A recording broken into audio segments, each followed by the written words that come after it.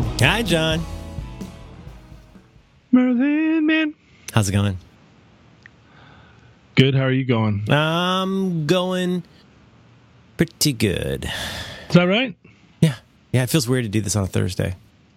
Yeah, it's weird, right? What do you normally do on Thursdays? Thursday's usually my my admin day. Oh, you do admin? Well, you know, people who have jobs, they use that phrase, I'm working from home. Yeah. Yeah, so Thursdays... What does that mean? Oh, well, for men, it usually means masturbation. But this Thursday's my day when I usually take care of lots of little things that just kind of keep things running. Do you do that? I mean, do you take care of little things, or is it just the day that you set aside to take care of little things and then get distracted? Well, you know how it is. It's an ongoing. It's like painting the Golden Gate Bridge, right? You're always painting the Golden Gate Bridge. You're never done painting the Golden Gate Bridge. You know about this? Like, there's always, like, basically it takes a year. The way it's scheduled is supposedly it takes a year to paint the Golden Gate Bridge. And so basically, you're painting it, you're painting parts, you're painting it. You're never not painting the Golden Gate Bridge because it always needs some painting. I understand that, and I love that. Yeah, it's like life as boat ownership. So it could be stuff that's as simple as, it could be just like day-to-day stuff, like I want to make sure we're caught up on dishes and pans, because maybe you got a chicken pan that's been sitting around for a day or two. Chicken pan. You get a chicken pan sometimes. You just don't want to clean a chicken pan, right? You know what I mean? I've never cleaned a chicken pan, but then I don't generate chicken pans. We generate chicken pans. We're a chicken family. We do a lot of things in pans, but then it could be stuff moving up the ladder. You get into the equally boring stuff, like make sure that there is toilet paper in the house and that it has been properly located to the bathroom where needed, deployed, catching up on supplies. I hate to interrupt, but doesn't your toilet paper, isn't that on some kind of Amazon Prime alert system where it's connected to your Nest or something, and when you get down, it just auto orders? Yeah. It knows that when we drop down to about 68 degrees, it's time for toilet paper. Some of those things you can do, but you got to be careful because then you end up with too many paper towels, and then you got to put that somewhere. Oh, buddy. It's a little bit of an art, but I go through all the pantries because this is super interesting, but this is what I do on Thursdays. I go through all the pantries to make sure, are we running out of that soy milk drink my daughter likes? All the stuff that nobody but me thinks about. Are we running out of half and half? I do all of those things, and I take care of those kinds of things. And I try to fit in, on a Thursday, some kind of a nice to have. Like I try to do a nice family thing, surprising family thing on Thursdays. And then Friday, sometimes I go see a movie. Do you ever get a bag of lint balls just for the table? You come in, you say you need a table, just order that pizza right up. But it's my day of power puttering in a lot of ways, and but it's nice to talk to you. I feel like it's been a long time. Does anybody in the house, your house, use half and half besides you? Honestly, I am mostly off half and half. Whoa. Which makes it difficult because if everybody's doing lots of half and half, it's actually easier to manage. If you have 0 people doing half and half, it's not a problem. Right. If you have 2 people who are doing lots of half and half, you're getting it regularly enough. The trouble is, you get a quart of half and half, and it goes a lot faster than you think.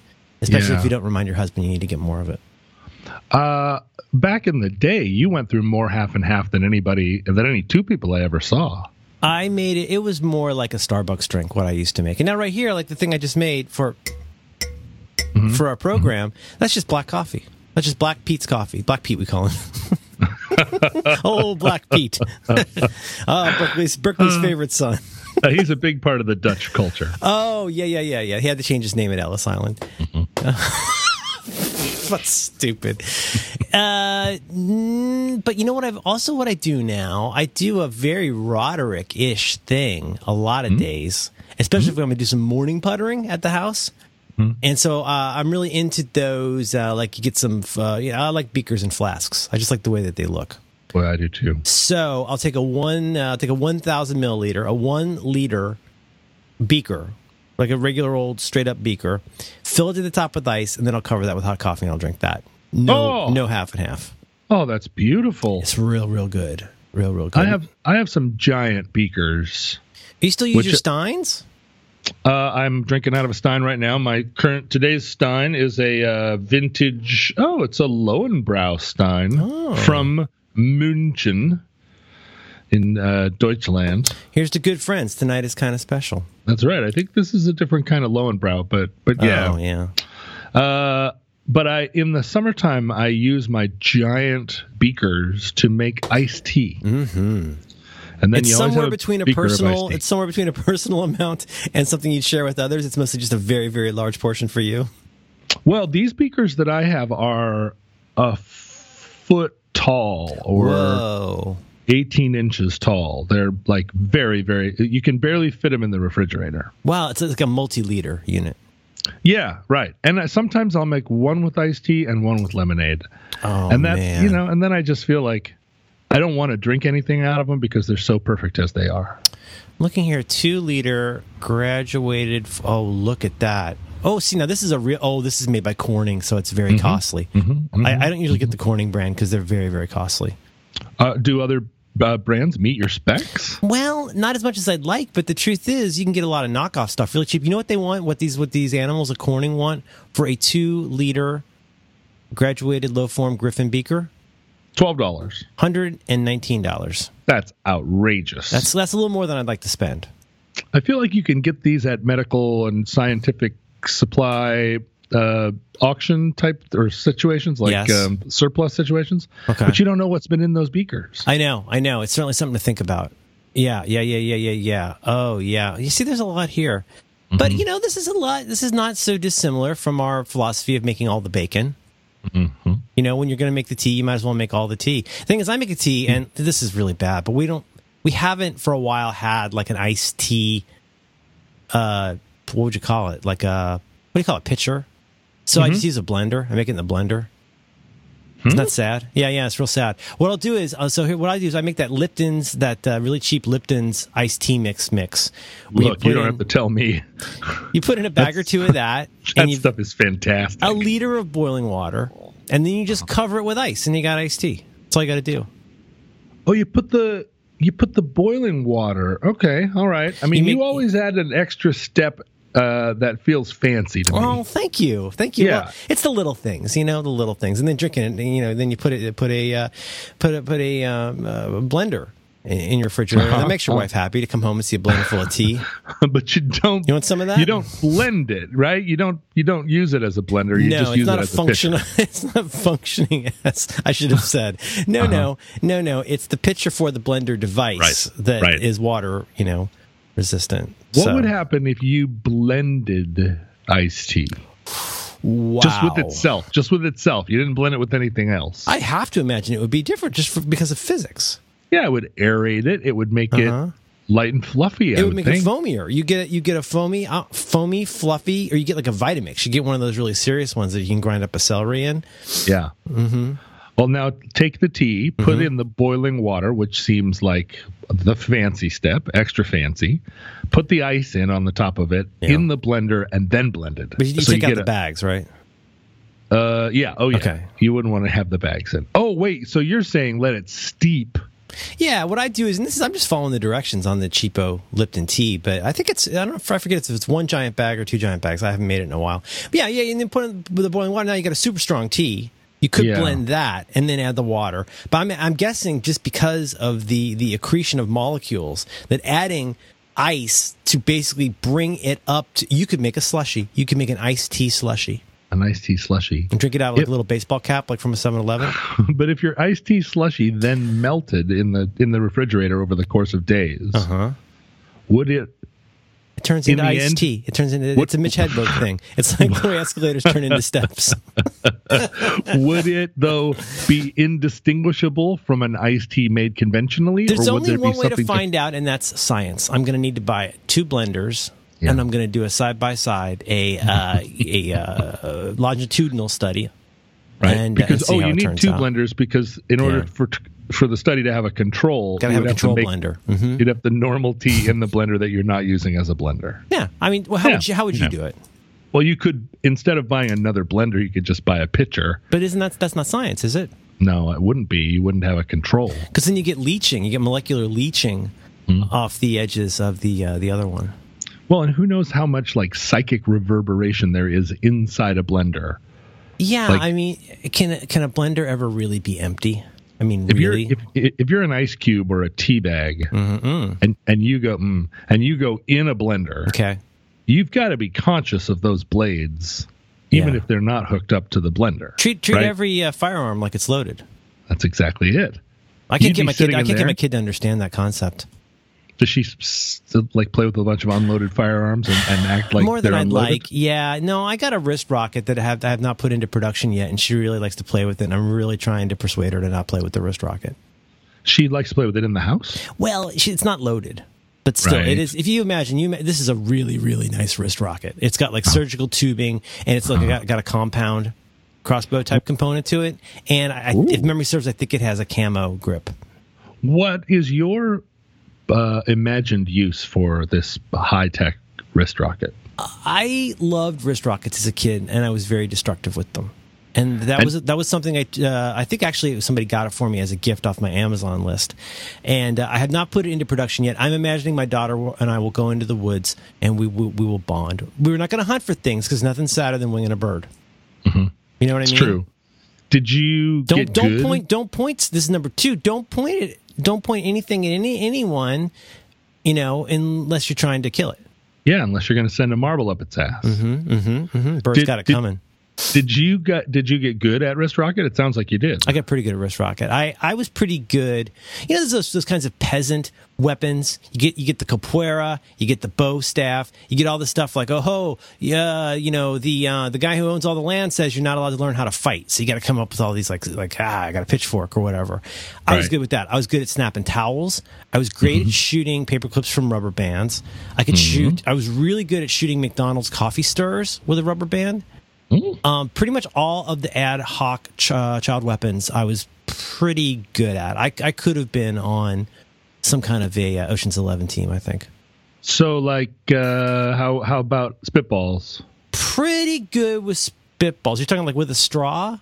Spitballs with a straw. Spitballs is a weapon. Any kind of yes. It's a weapon of annoyance, obviously.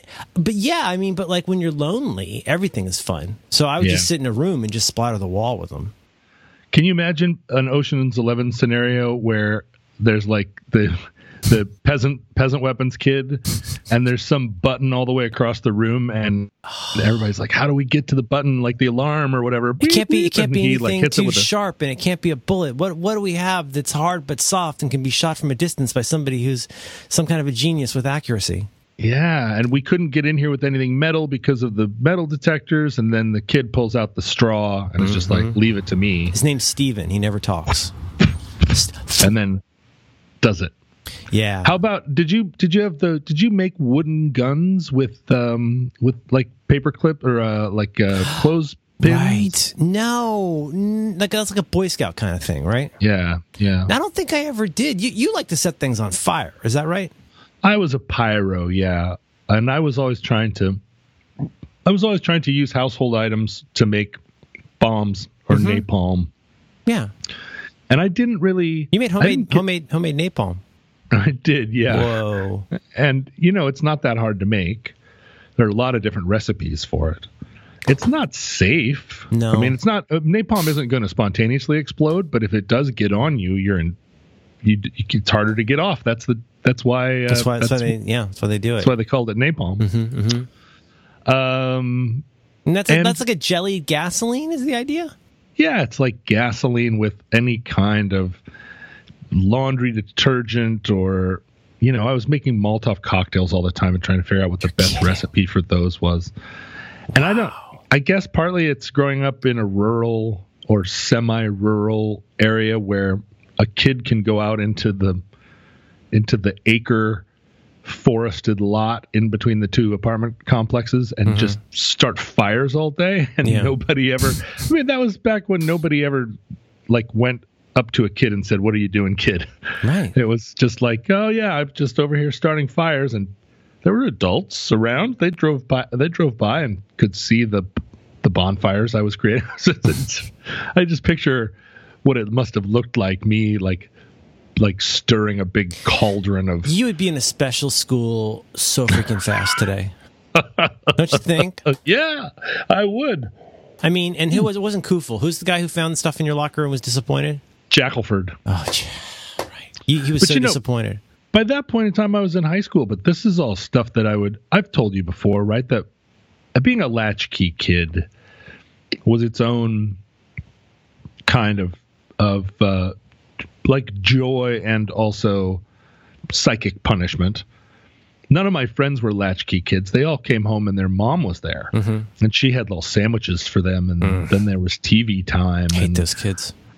And I got home, and at my mom's house, I carried a key around my neck on a piece of red yarn, just a single key. My dad didn't lock his house. So depending on whose house I went to after school, I'd go in, and then it was like, okay, entertain yourself for the rest of the day. And I would do a lot of things that I imagined were scientific. Many of them involved like mixing things together, laundry detergents, seeing how much stuff I could flush down the toilet. Did you ever go through a phase like that? No, I was always toilet averse. That's probably did you have did you have a like junior science kit? No, my friend John did, and I envied it a little bit. And this was even back in the day when you could make little explosions and stuff, I think. I liked, once again, I liked the beakers, and it came, I think, with some tweezers and a dropper, maybe some reagent, whatever that is. All the science things. Did you have stuff like that? Did that appeal to you? The science kit was like the book and devices that tried to teach you how to do magic. I loved, people would give me like junior magician kit or junior scientist kit. And like you, I loved the beakers. I loved the little hollow coins and the foam balls and the rings. And you could put a microfilm in there. All that stuff. But what I didn't love was reading the instructions. And I didn't love going through a methodical process of learning. Do. I think one reason I despise magicians today is because I had such a difficult time trying to make the cup and balls happen. Or the coin where you got to do the sleight of hand work and all that kind of stuff. Being a magician I have always felt like it's an example, kind of like being a really good guitar player or really good at anything. All of those things require that weird feeling where you envy someone for what must have been a really boring young life, and you envy them their anxiety or whatever it was that drove them to sit and play with cards the loneliness and for 6 hours a day. Loneliness combined with like obsessive nature, and the curiosity combined with the willingness and time frame to be able to practice this for hours and hours and hours until it seemed like a normal thing. It's crazy because you look at Ricky Jay and you go, this guy, I watch him all day. I love him so much. But to get that good at cards and stay that good at cards, you would have to be so different from me. And to do it just seems like murder. I bet he never thinks about toilet paper. The way they make it look in those mini movies I've seen about him is that he just sits in a hotel room and like basically just shuffles cards for 6 hours a day. That's just like what he does. Yeah, which is great, considering like there are a lot of people that sit in a hotel room and just bite their fingernails or I mean, it'd be great to have a thing that you just always watch Chopped. Yeah. but as someone who didn't have that kind of patience or makeup, and I think part of it, and probably as he's doing it, his mind is elsewhere. But I always had what I consider to be the advantage of being able to sit for long periods of time and just stare at a spot on the wall. I always felt like in some ways that was my superpower because I never got bored. You could just sit me somewhere and turn my chair facing the corner and I would just drift off into a world of make-believe. Ding, ding. Was that a Mr. Rogers reference? Yeah. Oh. Lady Elaine.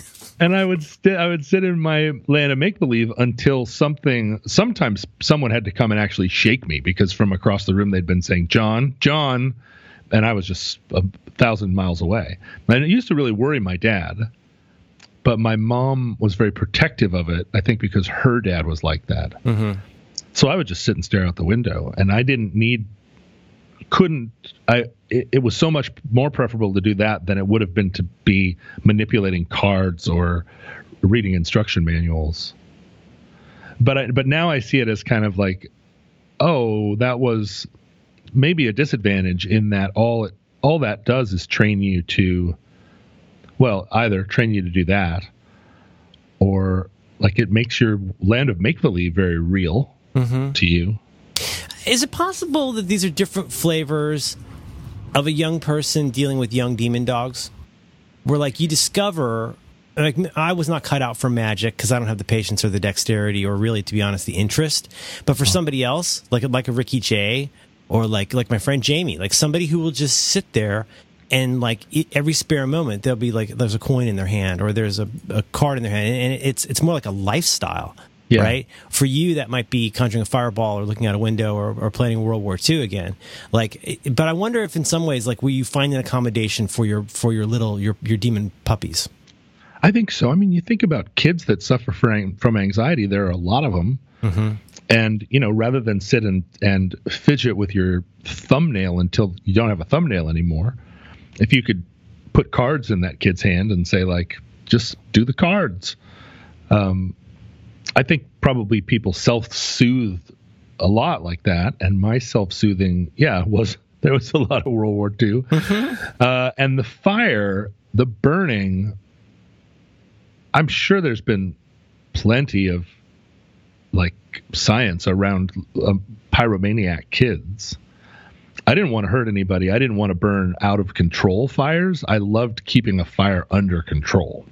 There's a lot of angles to it. I don't think it's just as simple as like, oh, you're a psycho bedwetter, like cat killer kid who sets fires. There's, like you say, there's the element of control. There's the element of like theatricality. There's a lot to it. I would dig pits. Mm-hmm. I would schlep down. I mean, I would go through people. I'd find like an open garage, and I'd go in there and I would find everything that said flammable on it, and I would collect an armload of different stuff, right? Different kinds of flavors of things. And then I would go see how they burned and what happened if you put them together. Did they burn differently? And the colors that they made. And I loved aerosol stuff because you get you some Right Guard and a lighter. Or Aquanet. Aquanet, sure.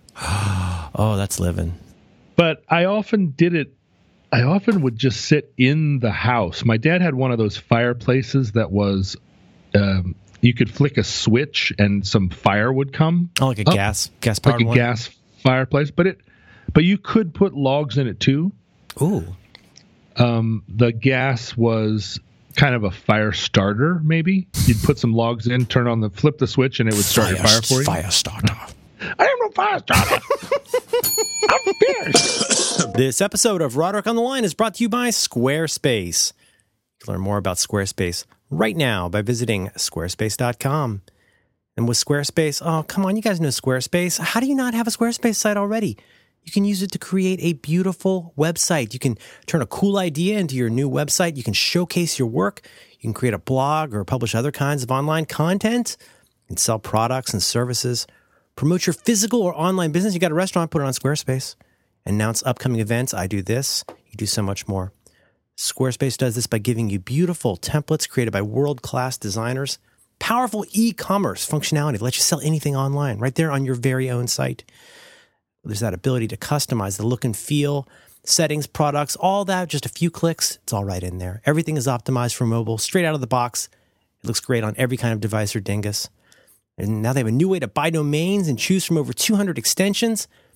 They have analytics that help you grow in real time, built-in search engine optimization, free and secure hosting, nothing to patch or upgrade ever.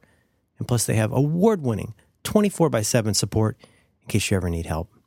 And so we want you to go out and make it. You make it yourself. You can easily create a website by yourself. I've used Squarespace for years. You're listening to the Roderick on the Line podcast, which has been hosted on Squarespace since the very beginning. I've never even given a thought of going anywhere else. I love using it, and I think you will too. So please go. You check out squarespace.com. You can get a free trial. And when you're ready to launch, use that offer code ROTL. That will save you 10% off your first purchase of a website or a domain. So please go to squarespace.com. Our thanks to Squarespace for supporting Roderick Online and all the great shows. Oh, that's also good. That's a controlled environment. You got a pit that you can live with there. It was nice. I was home alone, after school, and I would sit there sometimes with spray paint, which also is a great flamethrower. And I would just light the spray paint and just blow it into the fireplace, just like. Oh man.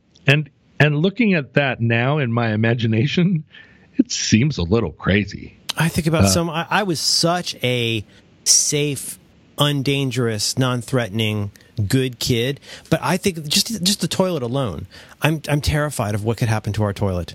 Just because I think about, please be careful with what you put down the toilet. Because now, I'm an old man, and it's now my obligation to think about what we put in the toilet. I used to ruin the toilet. I would put so many things in the toilet to literally see, will it accommodate a sponge? Like, I would just do that. Oh, wow, a sponge? Or whatever, The mind recoils. You put things in there, and it just goes away. But the nice thing about your dad's gas fire situation is it's got its own little, not a crucible, but it's a fire-resistant area. So you're in a safe space. But when he came home at night, I can't imagine what residue in terms of smell and other just the polyfluorocarbons in the air, chlorofluorocarbons. He walks in the door and his son's been burning gold spray paint in the fireplace all afternoon. What does that smell like? What is that? What are the psychic reverberations in the air of that? Oh yeah, like when I come in the house, I can tell if my daughter's been doing nail stuff. Like as soon as I open the door, I'm super sensitive. Like, what is that? Is that benzene? We got a leak? What's going on in here? What's? I'm like 50s dad all of a sudden. Yeah. Okay. So what's funny is if one were to say to me, I know you're not, but if one were to say to me, did you ever play with matches?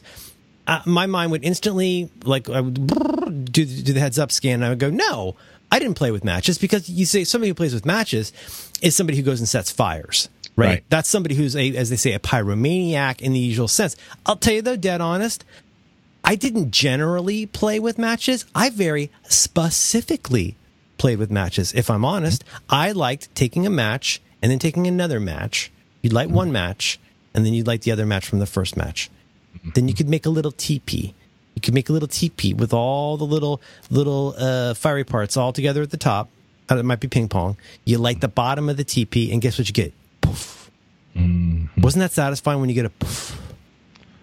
And I did that one time at our restaurant. I was killing time over in the Anclote room, and they in the side room we use for catered affairs. And I had a big ball of fire, and an ashtray shattered, and then everyone came running in. Oh, and that's created a scene. Yeah, maybe you should be a busboy or something, because the fire in the restaurant situation is not a direction we want you to go. This was in a time for our younger listeners. There were cigarette machines everywhere. Everywhere you went. Matches and toothpicks. Everywhere you go, all the matches you could ever want. All the matches you could want, and cigarette machines also often. The deluxe ones had a button on them that if you bought a pack of cigarettes and you pushed the button, it would also give you a pack of matches. Like a little fold-over paper cheapy matches. That had the logo of the bar. Whatever. Mm-hmm. And most people who bought a pack of cigarettes did not also need a pack of matches because they had fancy lighters from Vietnam. And so as a kid who... was in and out of bars a lot because of my father and the fact that he didn't have clear boundaries. Well, he had to do it for his work. Anytime I saw a cigarette machine, I would walk over, find the button, and push it. Did you find yourself having to kill time in a bar? Oh, I was constantly killing time in bars. Oh, I got to talk about this. Okay. And so you get the free matches that somebody left behind. Yeah, I'd go get the free matches. I would go, I've told you before, right, that I'd go grab a bar stool and ask the bartender for a shot of whipped cream. And, 80% of the time, the bartender and the person sitting next to me on a bar stool thought it was great. And the bartender bring me a shot of whipped cream. And then, it's kind of like putting peanut butter in a Kong. You can't just, you can't get whipped cream out of a shot glass that easily. Further evidence that John might be a golden retriever. with your little tongue. So I'd sit there, blah, blah, blah. And the grown-ups thought that was great. And then somebody would bring me a basket of peanuts or popcorn. And but that was in an era when nobody felt it was their responsibility to mind somebody else's kids. So after a while, I'd get bored. I'd climb down off the bar stool. I'd start wandering around the bar trying doorknobs. Yeah. Oh, I'm still a big doorknob trier. Me too. I always try a doorknob. Because who knows where it leads? It may lead into fucking Narnia. It could be Narnia. It could just, it's an invitation to mystery, and you'll never know. You lose every doorknob you don't try. I try to get my daughter to understand this. I really like, well, the phrase we use for it, I call it, quote, breaking into things. So we like to, like places where there's a fence, I'm super into crawling under the fence. She's now that she's older, she doesn't like it because she's scared she'll get in trouble. I'm still super into breaking into the local high school and trying every doorknob and seeing what room we can get into, because somebody's always, you think those coaches, you know what those coaches are making? They leave so many things unlocked. They do. There's so many areas you can get in. One day we got in under the stands. One day we got in with the weightlifting equipment. One day we got in where they keep the shot puts. Oh my God, I love a doorknob. My eyes are... I do it in hotels. I'm in a hotel. I'm walking around. We stayed in a hotel over Thanksgiving that was brand new. This hotel in Sacramento. I tried every doorknob. It's amazing how weak the security is on a new hotel. Oh, fuck yeah. You go right into a hotel room. You're just walking anywhere. In that area where it says no entry, that's usually not locked. Now with the key card thing, it's gotten more complicated. But a lot of times they just leave that open. And then you see there's sheets in there. You go in there, oh my God, there's an elevator here I didn't know about. That's good to know. Now you know there's an elevator there.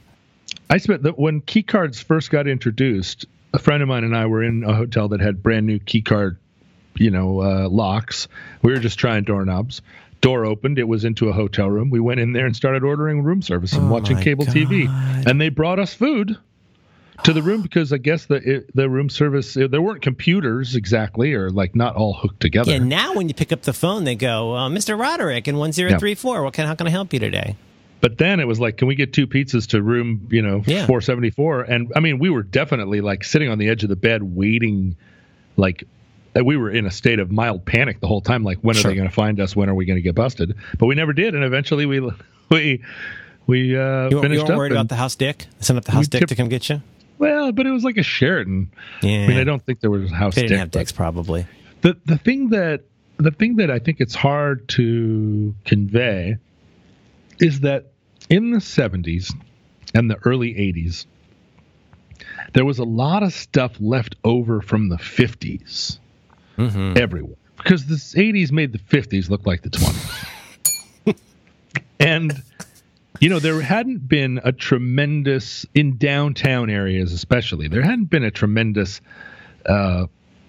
like, urban renewal or revitalization. Like, old buildings were old, and if you tried enough doors, like, you would find the civil defense bomb shelter door, and you would find the big bins of old flour that they had. John, down. If you just made it into an old storeroom, nobody cares what's in the storeroom. They just don't want to see it out in the non-storeroom area. You go in there, you know how much shit there could be in a storeroom that you could play with? There were things in there that were 40, 50 years old. You would find like just stuff leaning in the corners. People don't like, know this today. Even in the early 80s, it was still kind of the 50s in a lot of places, especially in like places like restaurants and bars. It was like a time capsule. It really was. You'd find, like you'd go back in some storeroom and it's like, oh, look, it's a 48-star flag. Like they took this flag down in 1950, rolled it up and put it in the corner, and there's, space was cheap. So, I mean, I got a lot of education by just trying doorknobs because, like storerooms that had office supplies, storerooms that had just mops in buckets, but the mops were old mops. Like they were vintage mops that you kind of wanted to be with because they were, they felt like adult stuff. Like, look at these mops. Like, this is what grown-ups know about. Mops and files. And I mean, when Watergate was going on, I was just old enough to be kind of in the room while the TV was on, and it was on a lot that summer, boy. It sure was. People were talking about it a lot. And this idea of these burglars, but they weren't like the Pink Panther. They weren't there to steal a diamond. They like went in and were going through files. Files, and the enduring image I saw that movie, I don't know, probably junior high or high school, but the enduring image for me was when the cop rolls up in the beginning to the garage, not the cop, the security guard, and notices what did he notice? They put tape. The tape on the door. Oh, the tape on the door. It's like, that is so fucking smart. The number of times I've put tape on a door in emulation of G. Gordon Liddy, I can't even tell you. God. And that's, and I learned sometime after that, probably, I must have been 9 or 10 when someone taught me how to jigger a latch with a credit card. Credit card, yeah. And for a long, long time, you could get into 60% of the doors. I'll tell you, buddy, I don't like to say this. I think the times have changed. It's probably safe to say this now. Something rigid but a little flexible, like a credit card, and a paperclip. Almost every house in America, every door in every house in America could be unlocked with a paperclip. Paperclip, or in my case, it was, we had season's passes to the ski resort starting when I was 7 or 8. And those are slender enough to slide in. Yeah, you had a little laminated card that you carrying around all the time, and you could pop doors. And I never stole anything, or I never stole anything that seemed like anybody was using it. I mean, obviously, like half of a can of old paint and some paper clips or file folders or whatever, empty file folders. I would liberate those sometimes in the process of a game, right? If I'd broken into a storage closet and I was pretending to be the Watergate burglars, and I would steal a couple empty file folders. Let's play Watergate. And then, I was thinking about this the other day. I was driving downtown and I looked over at a building, and it was one of those office buildings from the 1930s that now you kind of don't see them, because when you're in a downtown, the buildings that are most visible are all these skyscrapers and everybody trying to, have like an arcade in the downstairs. And then there are the iconic buildings, the beautiful ones. But in the 30s and 40s, they built a lot of middle height, 20-story, imposing office buildings. But they're made out of stone or brick, or they're not metal and glass. And I was driving past one of these, and they have very distinctive vibe. And all of a sudden, I could just smell it in there. I knew those buildings so well because my dad was in government, and we were always going into these buildings. And those buildings are incredible. Like the stairwells are all the stair steps are marble. Even not the formal stairs, but like the back stairs. The railings are brass. The doors are solid oak. Like there's a and the restrooms. The build quality of restrooms used to be crazy. So phenomenal. Like the dividers between stalls were giant slabs of polished marble. I know.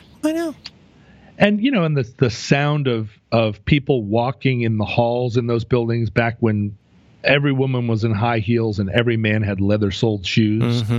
So you'd stand in those places in government buildings and just hear this like clack, clack, clack. You knew that serious adult business was getting done. Yeah, people were snapping their shoes.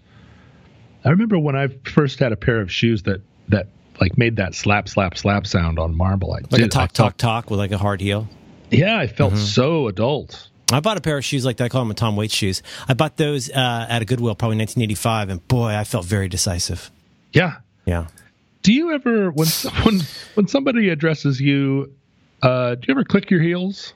Oh, I wouldn't. I should do that. Is that kind of an Austrian thing? That seems like a Christoph Waltz kind of thing to do. Yeah, I got in the habit. I could see you doing that.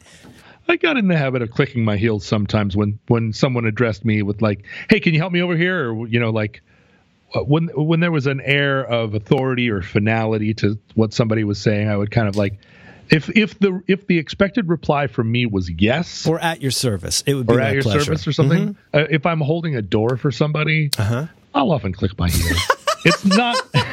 It's not a thing that people do anymore, and I feel like it has a little. There's a militaristic aspect to it. There's a long arc of history that bends toward you eventually being called Commodore. I think you're not far off from just wearing a captain's hat all the time. Think about a Commodore. That's is that L. Ron Hubbard? Well, it's a kind of weird rank. I'm looking it up because it's not a rank. It's an office. Oh, look at that. The president of it says a naval officer of high rank, in particular an officer in the U.S. Navy or Coast Guard ranking above captain and below rear admiral. The president also bullet one, the president of a yacht club or the senior captain of a shipping line. Wow, dress for the job you want, John. So even in the Navy, senior captain of a ship. How fucking choice would it be for you to be the senior captain of a shipping line? Well, I think that's what Hazelwood was, or the senior captain of a shipping line, but you've got to be good at the sea. Oh, you could probably get pretty good at the sea. I feel like getting good at the sea is like getting good at cards. You have to have been getting good at the sea for a long time. You've got to be the right kind of lonely with the right timing. But you've been on a lot of cruises. Yeah, but I don't think that has anything to do with getting good at the sea. I mean, I love to sit and look at the sea, but when I get close to the sea, the sea like has a very low hum. Mm-hmm. Yeah, the sea is the sea is tough. That's a tough opponent. It is. The sea does not care about you. Try you throw a gallon of water at somebody really hard. It kind of hurts, and that's just 1 gallon. Right. You know what I'm saying? Think about how many gallons are in the sea, like hundreds. It's got to be at least 60 or 80. There's so many gallons in there. Commodore, but see, Commodore, I like Commodore also because Commodore strikes me is the kind of thing where, like, you can get like a what is it when they give you an honorary doctorate? Mm-hmm. Commodore seems like a rank that somebody could convey on you. It's exactly right. I mean, are you familiar with the Kentucky Colonels? Yes, I've known some Kentucky Colonels. Have you? Mm-hmm. I don't know a ton about it, but yeah, I mean, we're from Cincinnati, the part of Cincinnati that's basically Kentucky. But right. yeah, absolutely. My dad knew a lot of Kentucky Colonels. Now, what's the process for that? That's an honorary thing. How does that work? As far as I understand, you have to have done some measurable service to the state of Kentucky. You probably have to be in Kiwanis or similar. Well, Jason Isbell, the singer-guitarist, is a Kentucky Colonel. And he said that he would recommend me as a Kentucky Colonel because my people are from Kentucky. But I do not feel like I have really done that much in the service of the state of Kentucky. And so it would feel like a Pyrrhic honor. I don't think I would wear Kentucky Colonel. You feel like it would ring hollow. But this is the thing. I don't want like false honor. No, you're not going to steal valor. No, and I don't want I don't want a bunch of appendages. You don't need another white ribbon. No, thank you.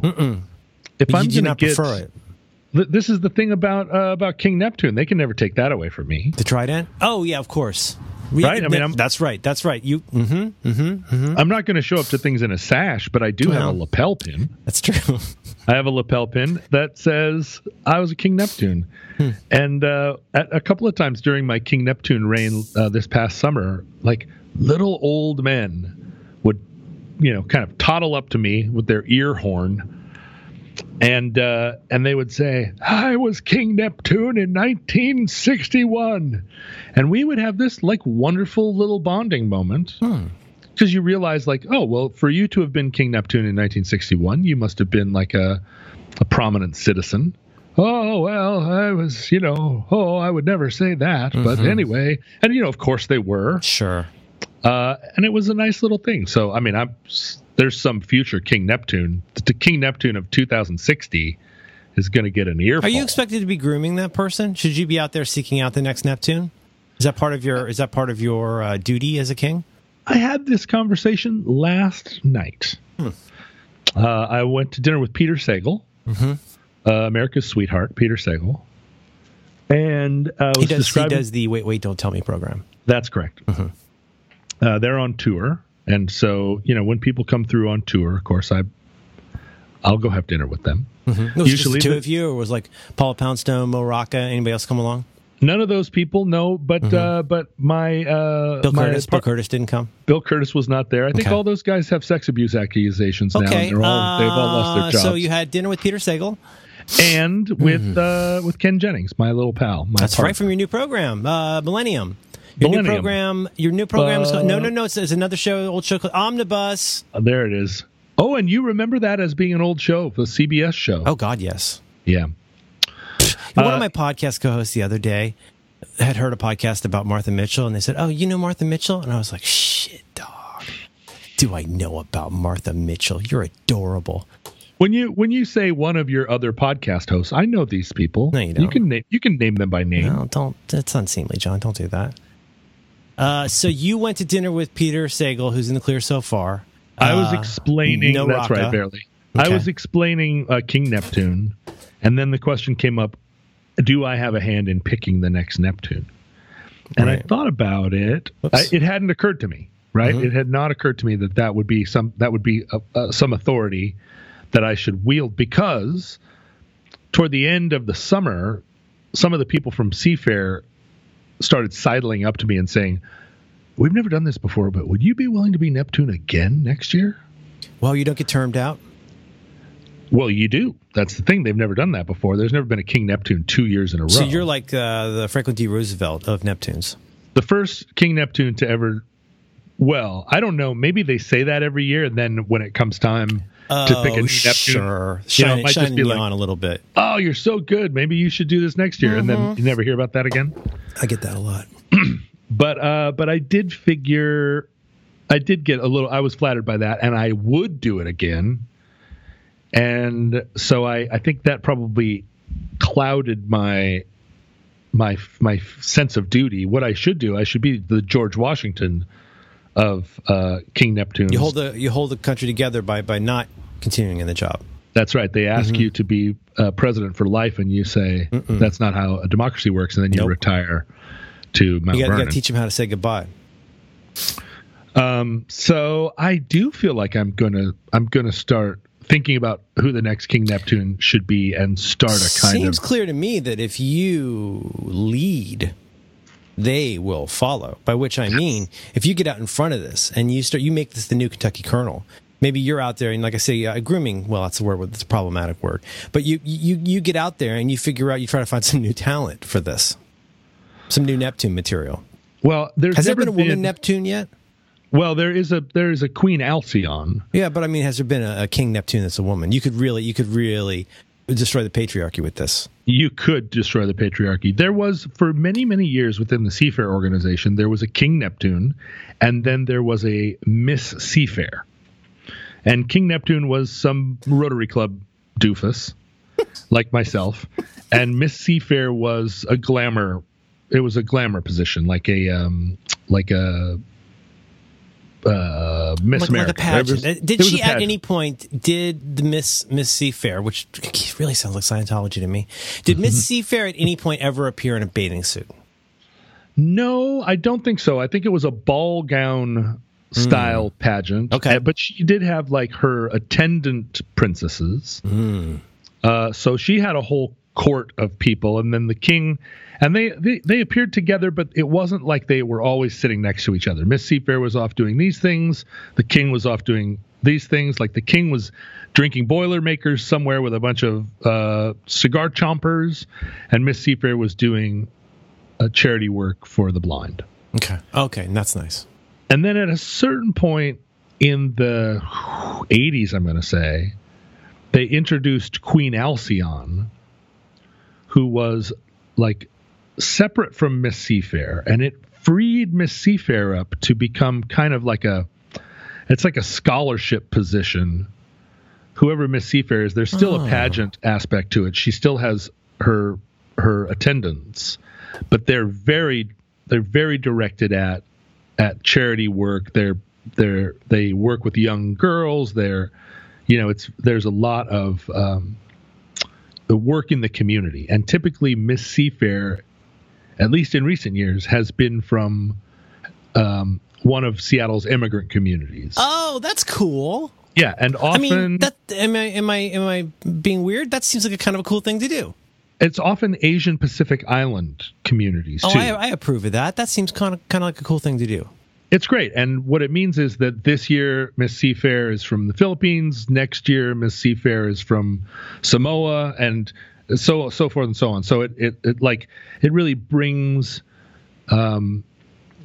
it sort of illuminates Seattle's diversity and connection to the Pacific Rim and so forth. And then Queen Alcyone is a businesswoman, somebody that is prominent in the community. The expectation, is that, she's prominent in the same way that King Neptune is.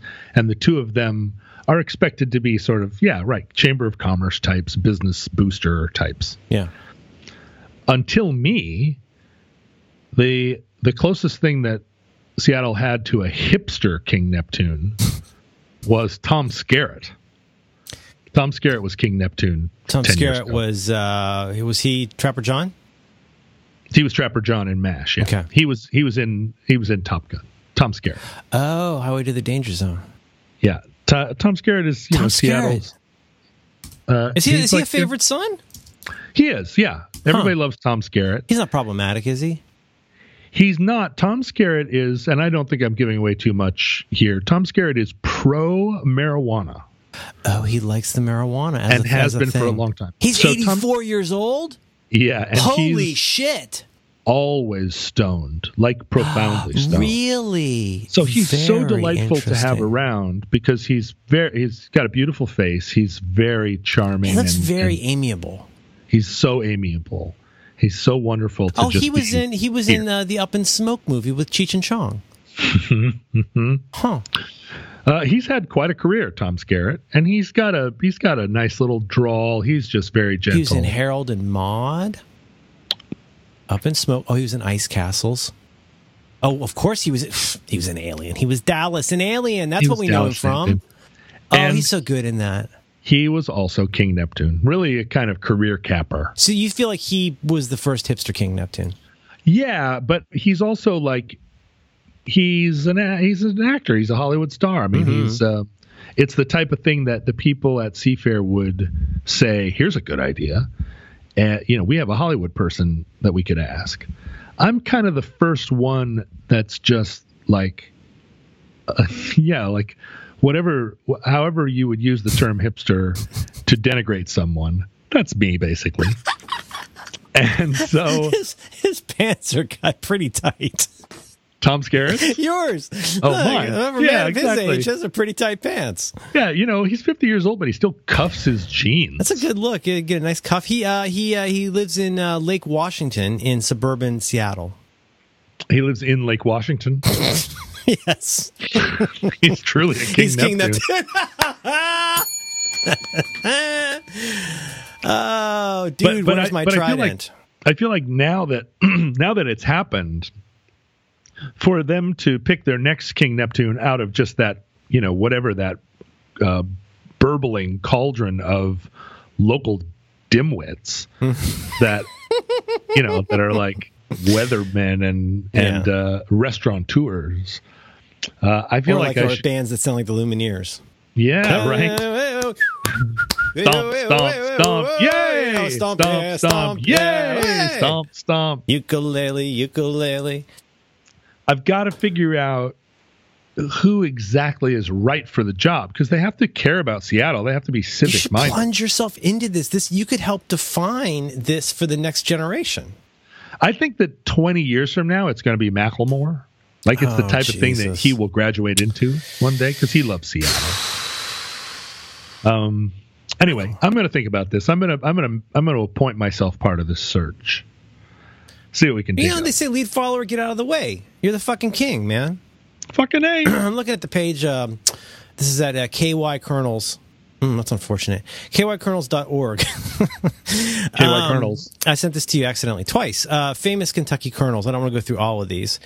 Walt Disney. John Depp. You got Mae West, Betty White, Zakk Wylde, the fiddly guitar guy. I know him well. Dwight Yoakam. But what's kind of strange about this? I don't know why this bothers me so much. Peter Kinder, the lieutenant governor of Missouri. Many people who are president. And you notice here, though, for each person who was president, they always say former U.S. president. You're never a former president. That's like a Marine. Yeah, but you're always president. Henry Cuellar, I hope I'm pronouncing that correctly. It says he was never a president. It says U.S. Representative of Texas. Now, John S. Cooper, they do say former U.S. representative. I don't think you should refer to people as a former president. I think you say they were a U.S. president. So Lee Majors, it doesn't say former TV actor. Right. You know what I'm saying? Although that's true of him, right? Did he passed, didn't he? I think know. I wasn't going to say former in that sense. I was going to say, like, what has Lee Majors done lately? Yeah, that's true. Colonel Harlan Sanders, he's referred to here as a businessman. But like a former president, if someone says President George Bush, you had better know that he's not president anymore, right? Yeah. The former is superfluous. I think when you do one of those events where you get 3, 4, 5, it's like a Doctor Who situation. When you get 3, 4, 5 of them together in a room, I think then you could refer to them as the former presidents. I might be doing a Robert Smigel joke at this point. I don't mean to, but I think former presidents is useful to say that the however many it is. I think it's the largest number current. The current number of living presidents is the greatest in history, I believe. Yeah, I think it's true. You got Carter, H.W., Clinton, W. Who am I missing? Anybody? It's at least 4. No, that's it. Ford is gone. Reagan is gone. Reagan's gone. Nixon's gone. Yeah. So Carter is the oldest, and then, or wait a minute, Carter and George Herbert Walker Bush. They're contemporary. Are very similar in age, right? They were both in the Navy in World War II, I believe. Yeah, and maybe Herbert Walker is actually older than Jimmy Carter. I'm not sure. You've seen those videos of Jimmy Carter just walking around doing stuff? He's really something, isn't he? Did you see him on the plane? Did you see that? I didn't see him. Somebody shot a video of him on a plane. Jimmy Carter. Fucking love this guy. Jimmy Carter. He's got to be 90. Jimmy Carter just walking down. First of all, to have the presence of mind to walk through coach. He's got a very low-key Secret Service person with him. Literally walking through coach and shaking the hand in the seat of any person who wants to shake his hand. And you know who wants to shake Jimmy Carter's hand? Fucking everybody. Everybody is thrilled. This sweet, gentle, kind old man with a fucking bolo tie is taking his time. He could go be sitting in first class, probably having a beverage. He's walking through coach, smiling, broad smile, shaking hands, and a kind word to every person who wants to greet him. That's graciousness. That is a gracious man. That's all I'm going to say about that. He's always had a lot of class. Will you be like that as king? Will you keep that in mind? How important it is, first of all, obviously, to reach out to young people and to groom them. But also how important it is that you be out there putting a good face on the Neptune kingdom. Let me just throw this out there. Jimmy Carter was born October 1st of 1924, and George Herbert Walker Bush was born in June of 1924. So They are 3 months apart in age. I'll be damned. Or 4 months apart. And H.W. was head of CIA under what? Probably Ford? Under Nixon. Was Nixon? Okay, all right. Wow. Wait a minute. Let's make sure of that. George H.W. Bush. And then wasn't he like the ambassador to China, I want to say?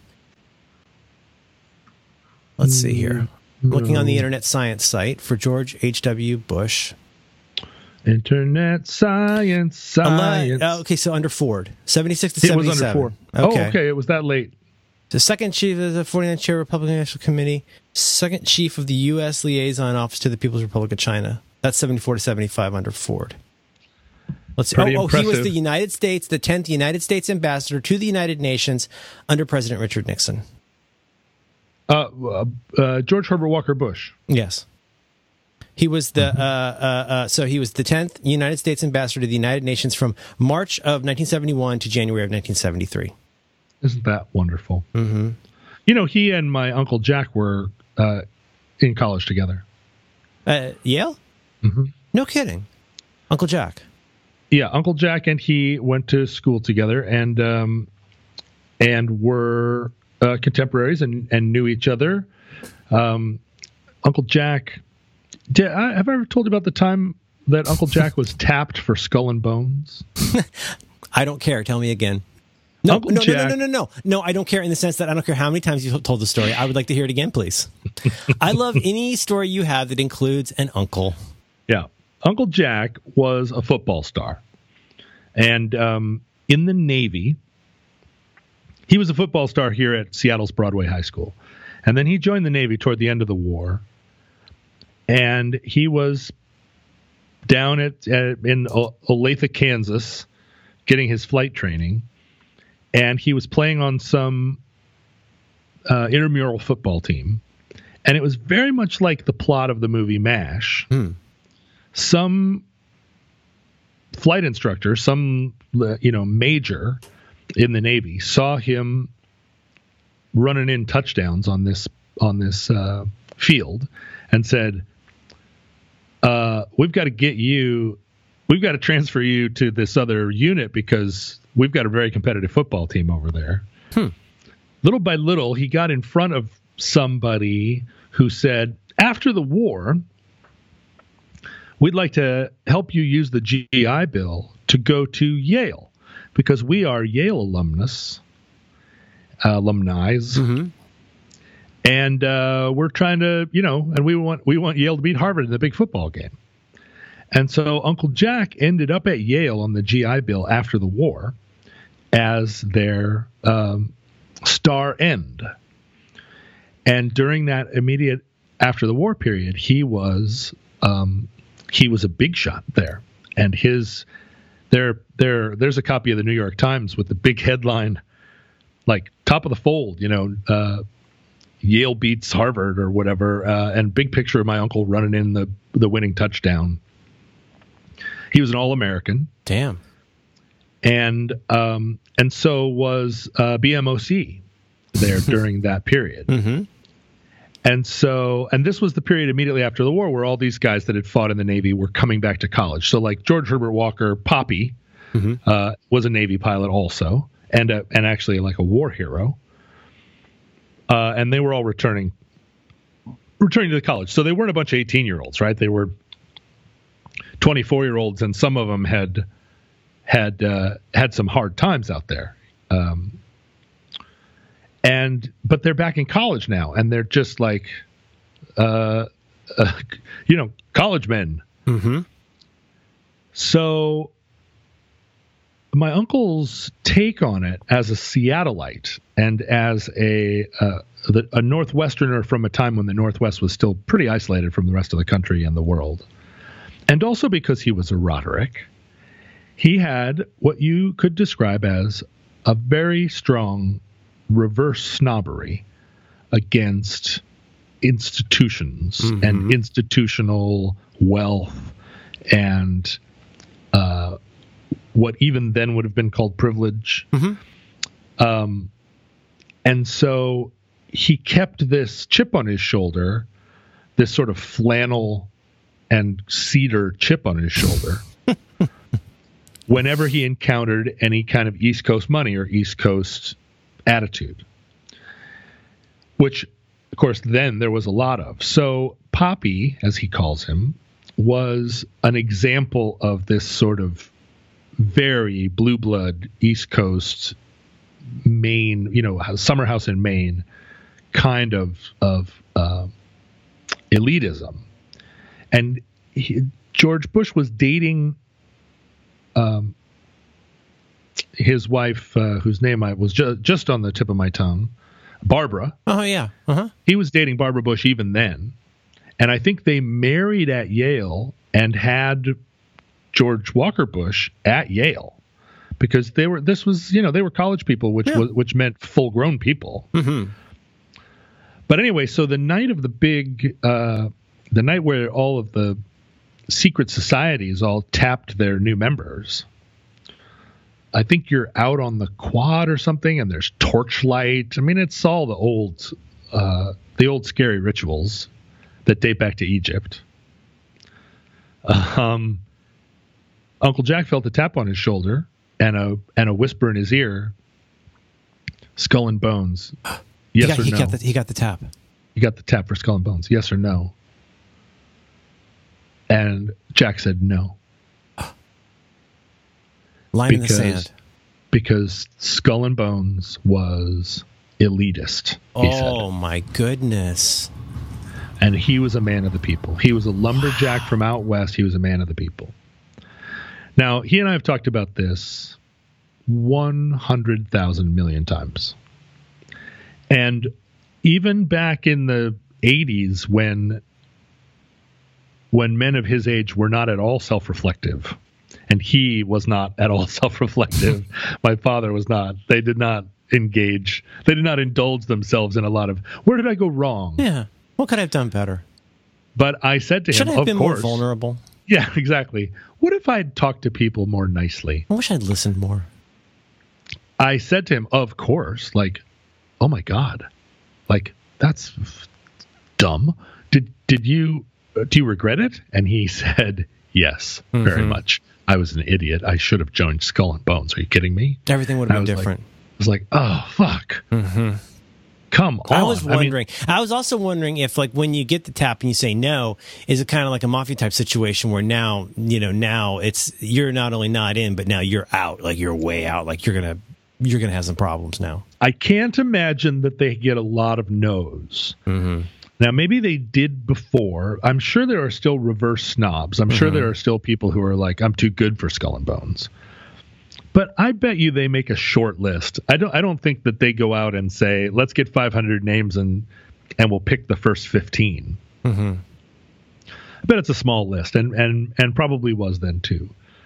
But you never see a Roderick coming. Am I right? You guys are slippery.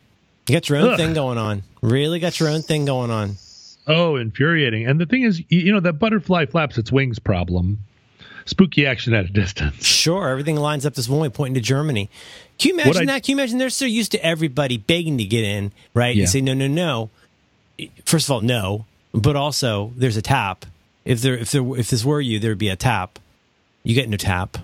But then on top of it, they probably vetted your uncle. They've gone through all the steps. They even might feel like, we're pretty sure he's going to say yes, because obviously the man's not an idiot. Right. He knows this is going to change his game. Right. And then he just says, no, thank you, no. And he was, like, the contextualizing, the important context is that he was a huge star. He was not just a star at Yale, but he was like a national star. He was one of these college football guys that rose up to the point that people in the country knew him by name, because he was the guy from Yale that kept scoring touchdowns. Wow. And so he had, I think at that moment, a feeling that he was too good for Skull and Bones.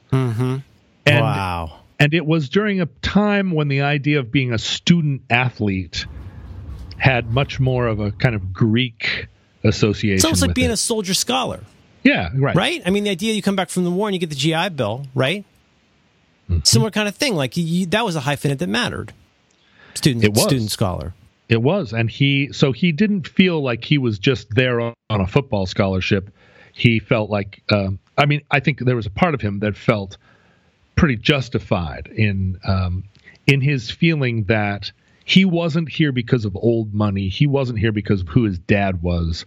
He had earned this place by virtue of being an athlete. And if you talk to him now, and he is self-reflective now, after being forced to become self-reflective by his daughters, he will say that he felt very insecure there. Coming from the Northwest, everybody was friends. Everybody there knew what the rules were. They did have money. They had etiquette. They had class. They had connections.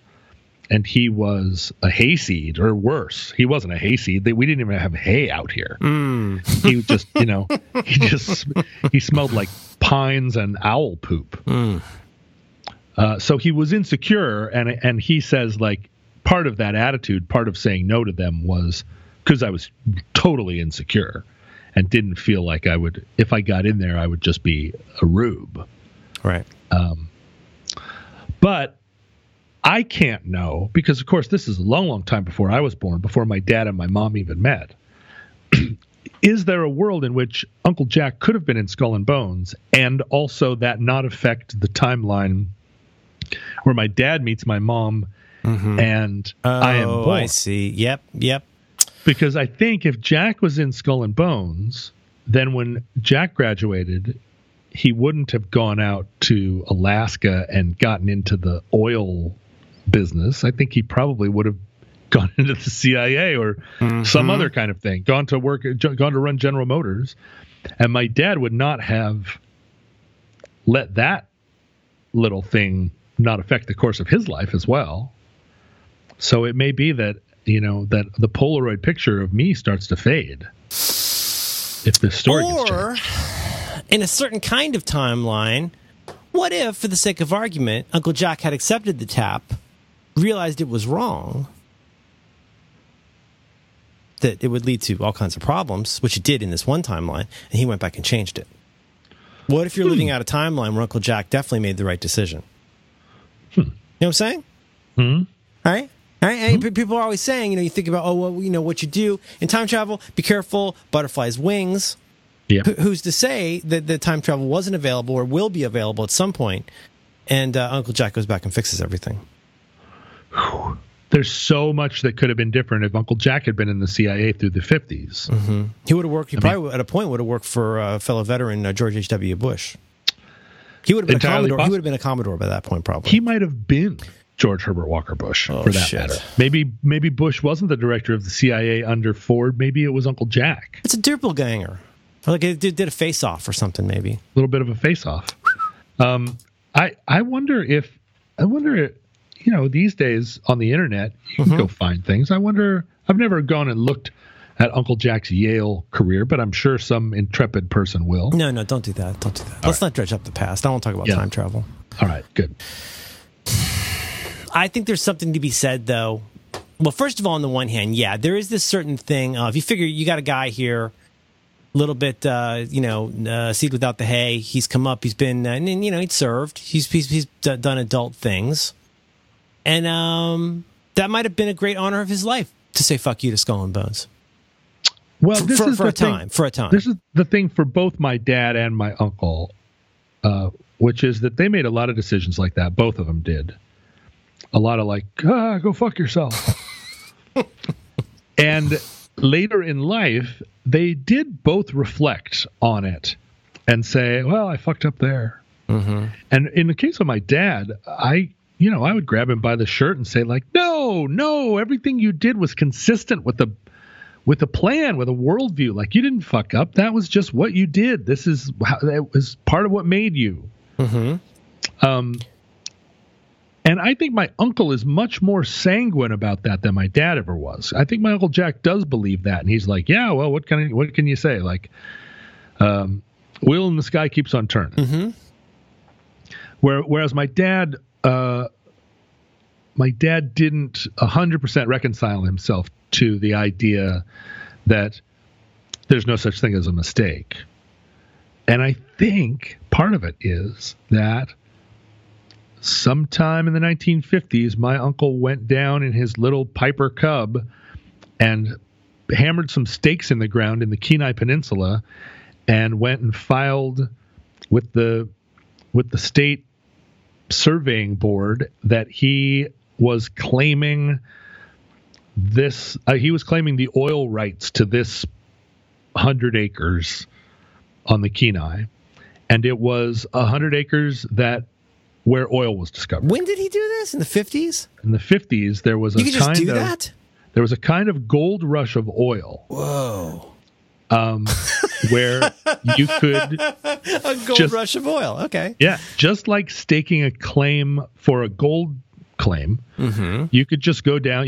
They had all these maps. You had to improve the land. You claim the land and improve it, and that's yours. Nope. No. You just made the claim. Like the land was divided up into grids, and you could kind of go down there and you could speculate based on the geology, like, I think this looks like there might be oil under here, and this looks like whatever. And every citizen had as much a right to do it as a company, because it wasn't a bidding process. It was just first come, first serve. Yeah, you just go file a claim. It costs $15 to process the paperwork. Wow. It was a little more complicated than that. Yeah. But so he had some oil claims. Well, he wrote a book about this called Crude Dreams by Jack Roderick. You're kidding. Because Uncle Jack was front and center for the big oil rush in Alaska of the 50s and 60s.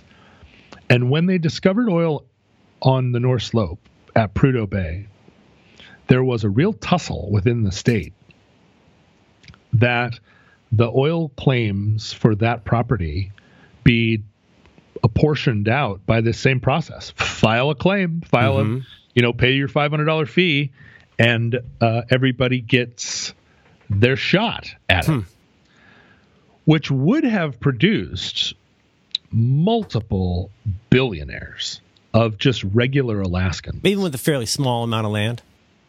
Because there's so much oil up there. I mean, when I was living in Alaska in the 1980s, they passed 1 billion barrels of oil.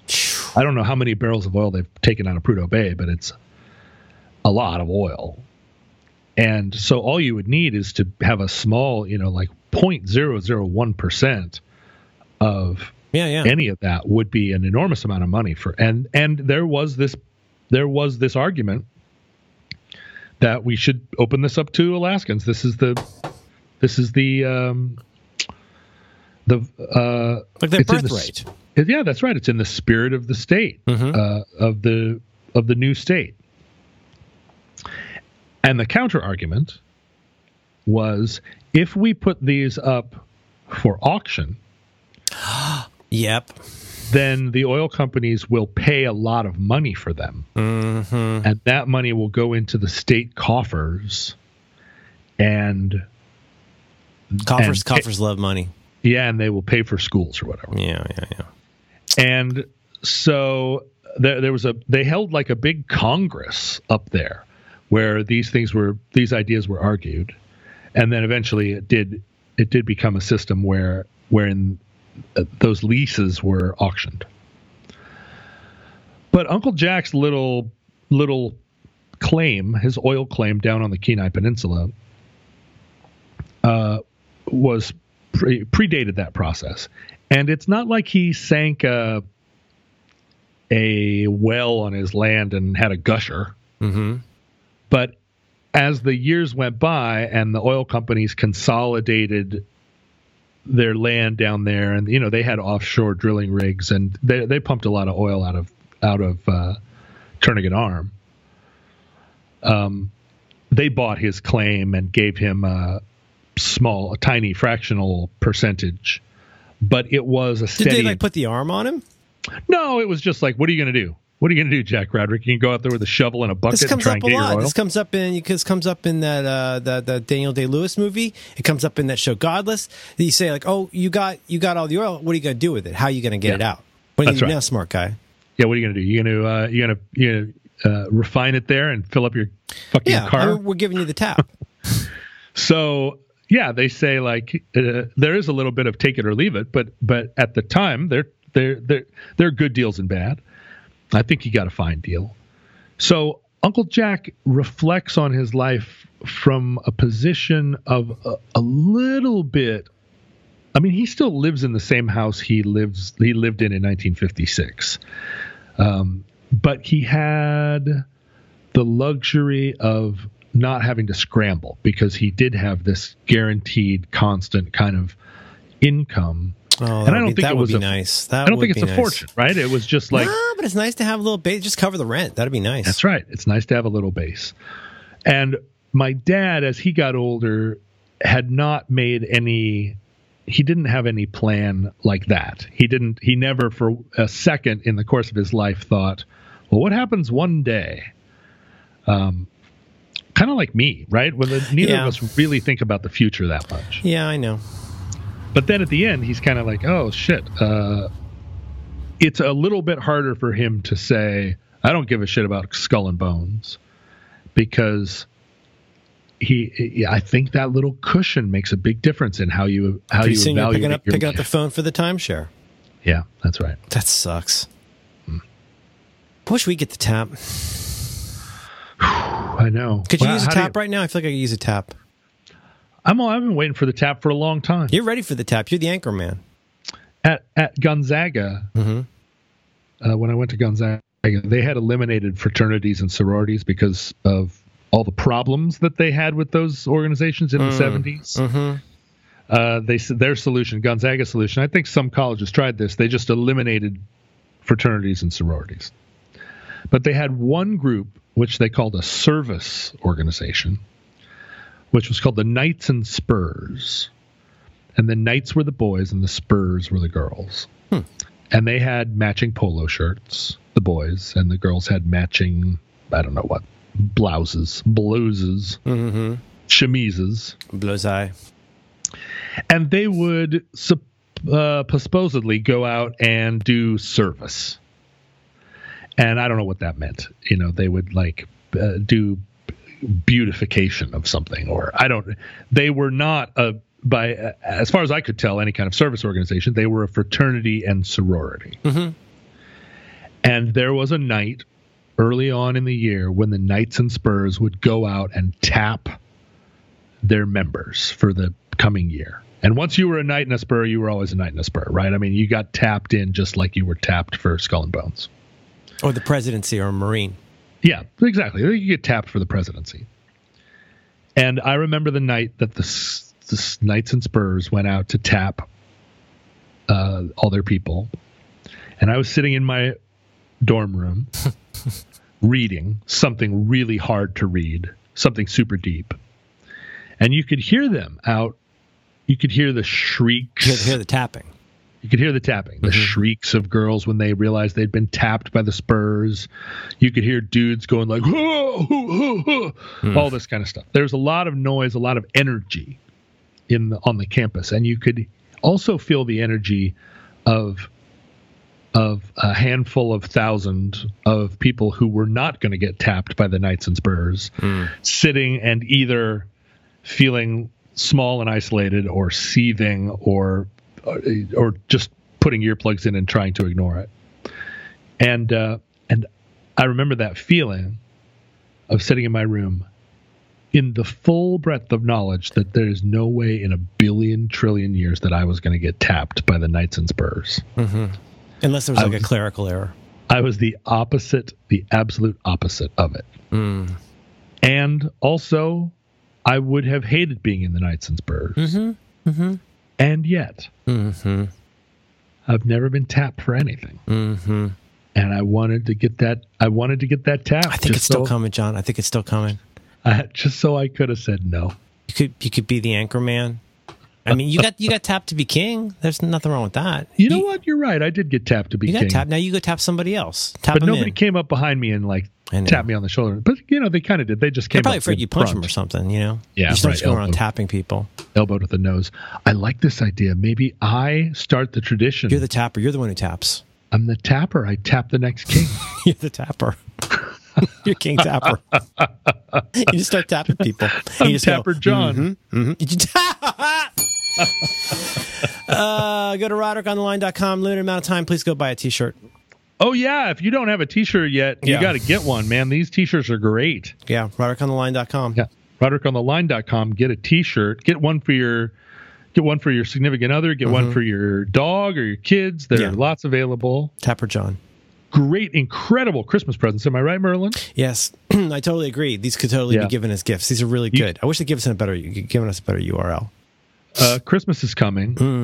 Coming so hard. Yeah, winter is coming. Yes. And get these shirts because they're warm. You know nothing, John Roderick. Tapper John. Tapper John. All right. That's it. All right. Merry Christmas, everybody.